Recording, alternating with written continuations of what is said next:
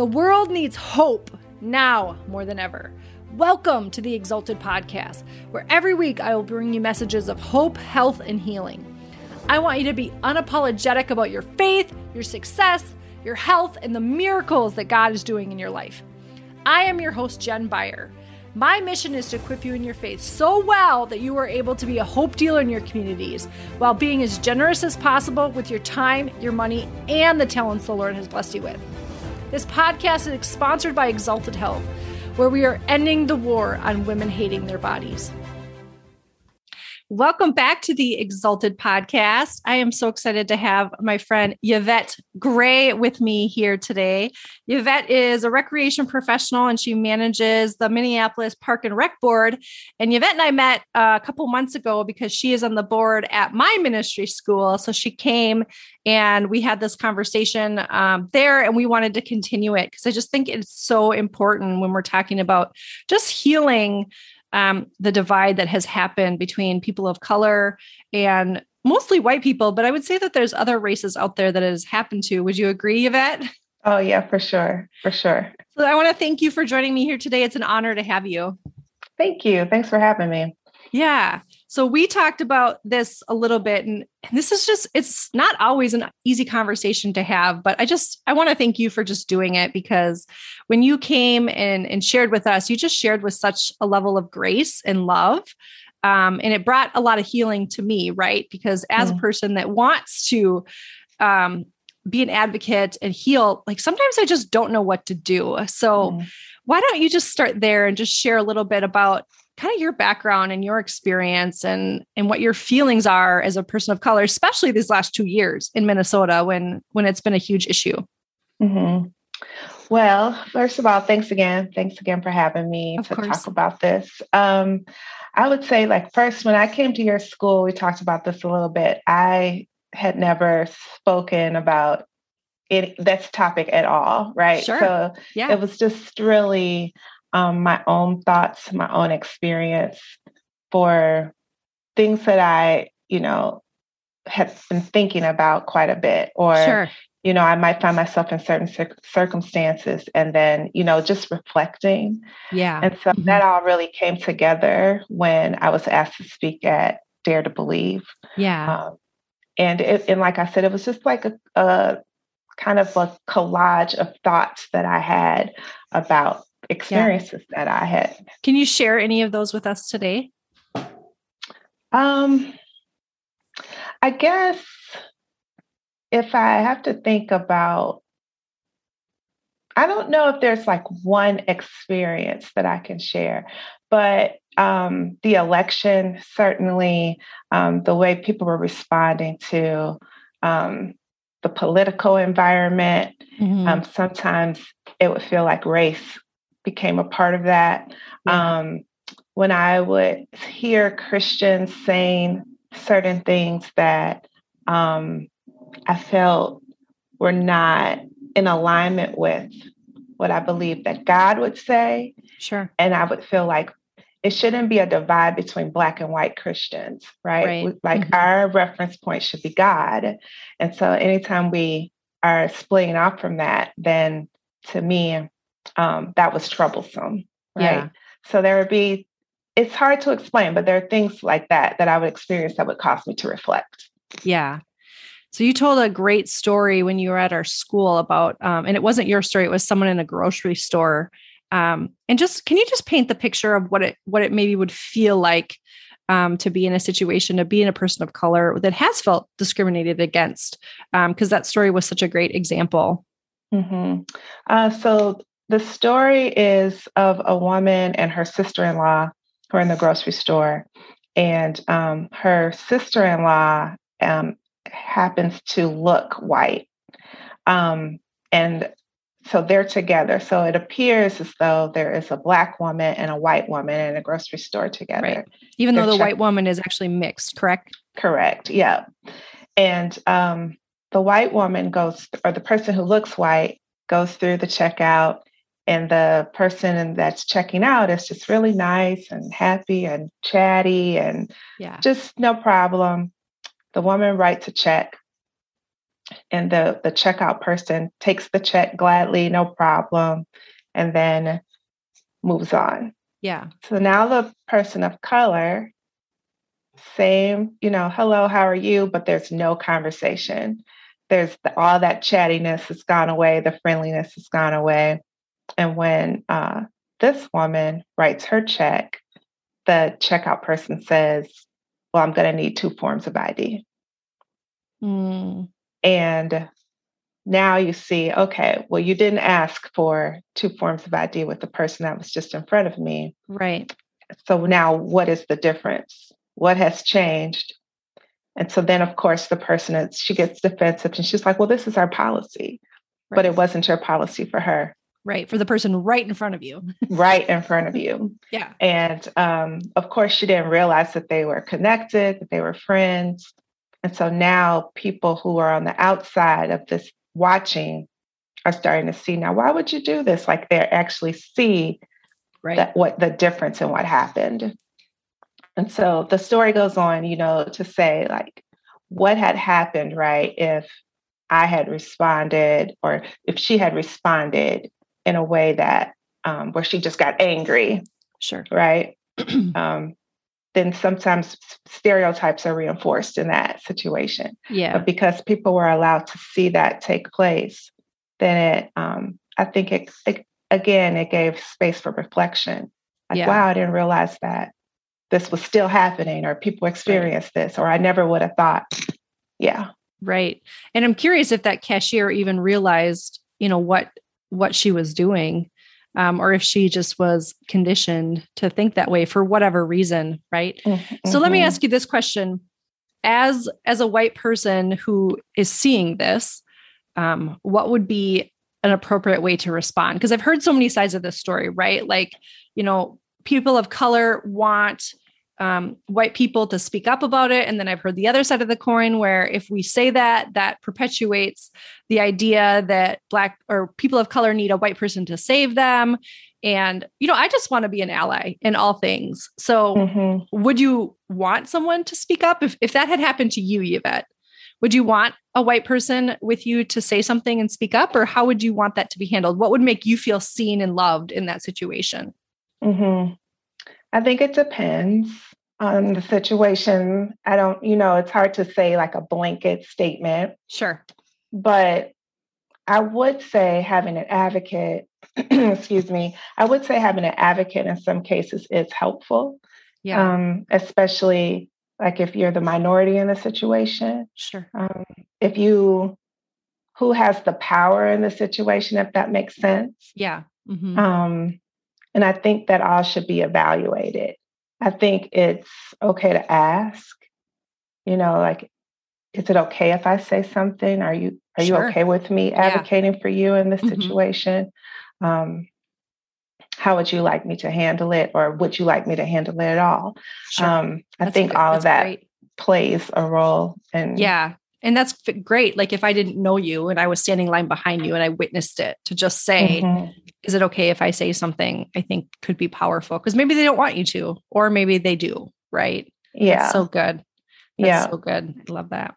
I would say this just brings to mind an example. I was at the park once and there was like a group in the gym and they had gone over time.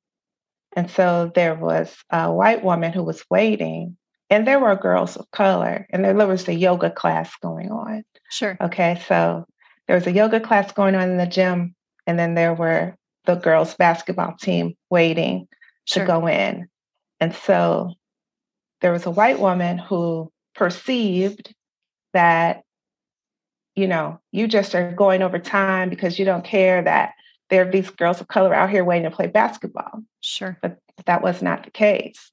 And so she just said, I'm going to use my privilege and I'm going to go in here and stop this. But she was completely wrong. She was reading the room wrong. Yeah. And so it caused a bunch of chaos that didn't need to take place.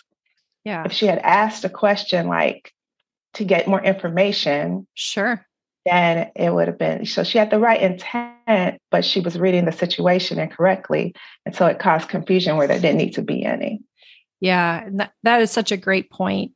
And it is hard to know, what is just a situation that got misinterpreted, or what is dependent on color if people are being biased or even racist, or, maybe like the cashier, just conditioned to think one way and they don't even realize or understand that they're doing it. And it needs to be called out. But do you think that's why this has been so hard to heal this area? I do. I think people don't like to talk about it. Yeah. I think people want to believe that it's in the past and that we should just get over it. I think people don't want to believe that they hold beliefs about another group of people, because then it says something about them. Like, I think the first thing people want to say was, I'm not racist. Right. And I believe that people think that, but I think because we're conditioned and we've been taught things that sometimes we think are fact, that we don't question them. Yeah. And people incorporate that into, well, this just is. Yeah. Right. It just is. And it's like, well, no, let's think about that a little bit more. And I think that happens to all of us, not just white people. Right. That happens to me too, where I hold a thought and then I have to question the thought. I have to challenge the thought. Yes. And that happens in a variety of situations, not just with race.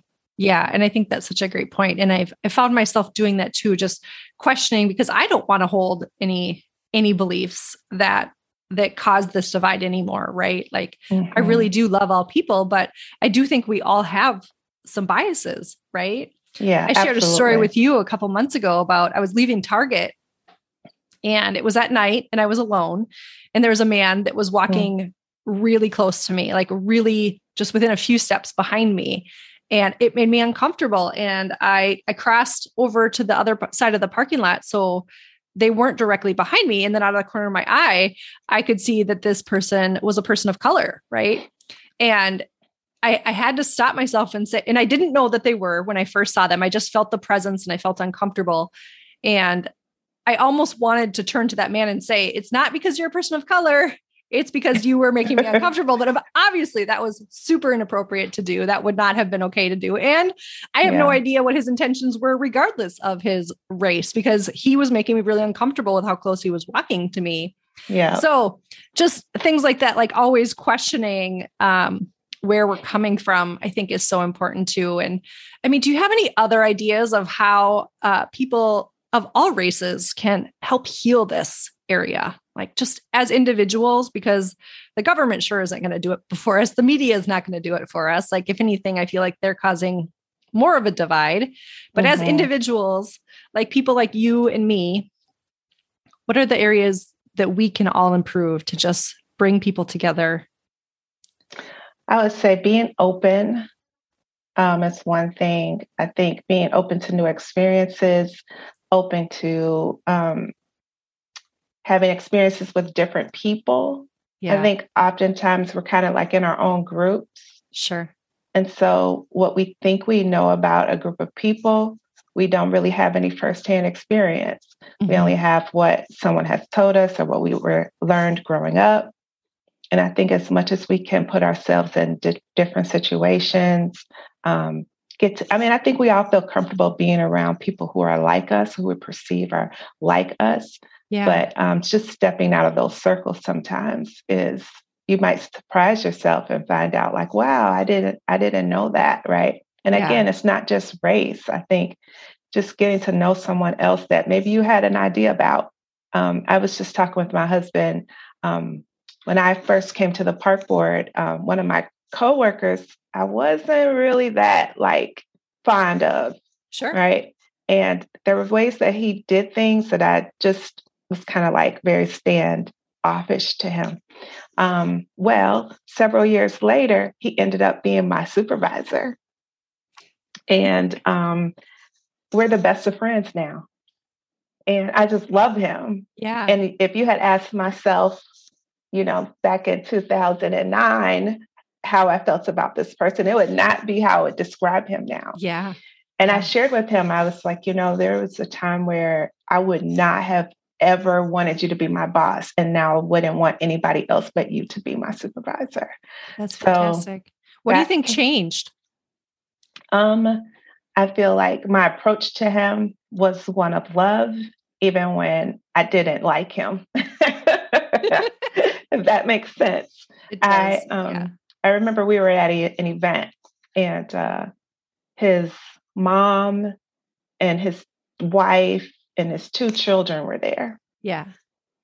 And prior to that, I had never imagined him as someone with a mom or a wife or kids. Yeah. You saw the human side. Yeah. Yeah. And so I thought, okay, this is how I'm going to walk towards him.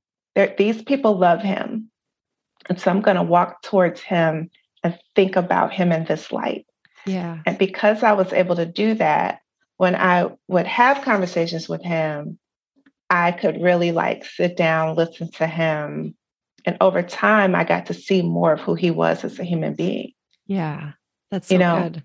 and now we're friends, right? Yeah. And he's been so helpful to me. And so that's an opportunity that I would have cut off Mm-hmm. if I had been stuck in my dislike for him or what Yeah. I thought I disliked about him. Yeah. That's so good. Just being curious about people or what it is that, because when something is triggered in us, right, there's usually a reason for it. And I think that's so good. Mm-hmm. What if we all took that approach, right?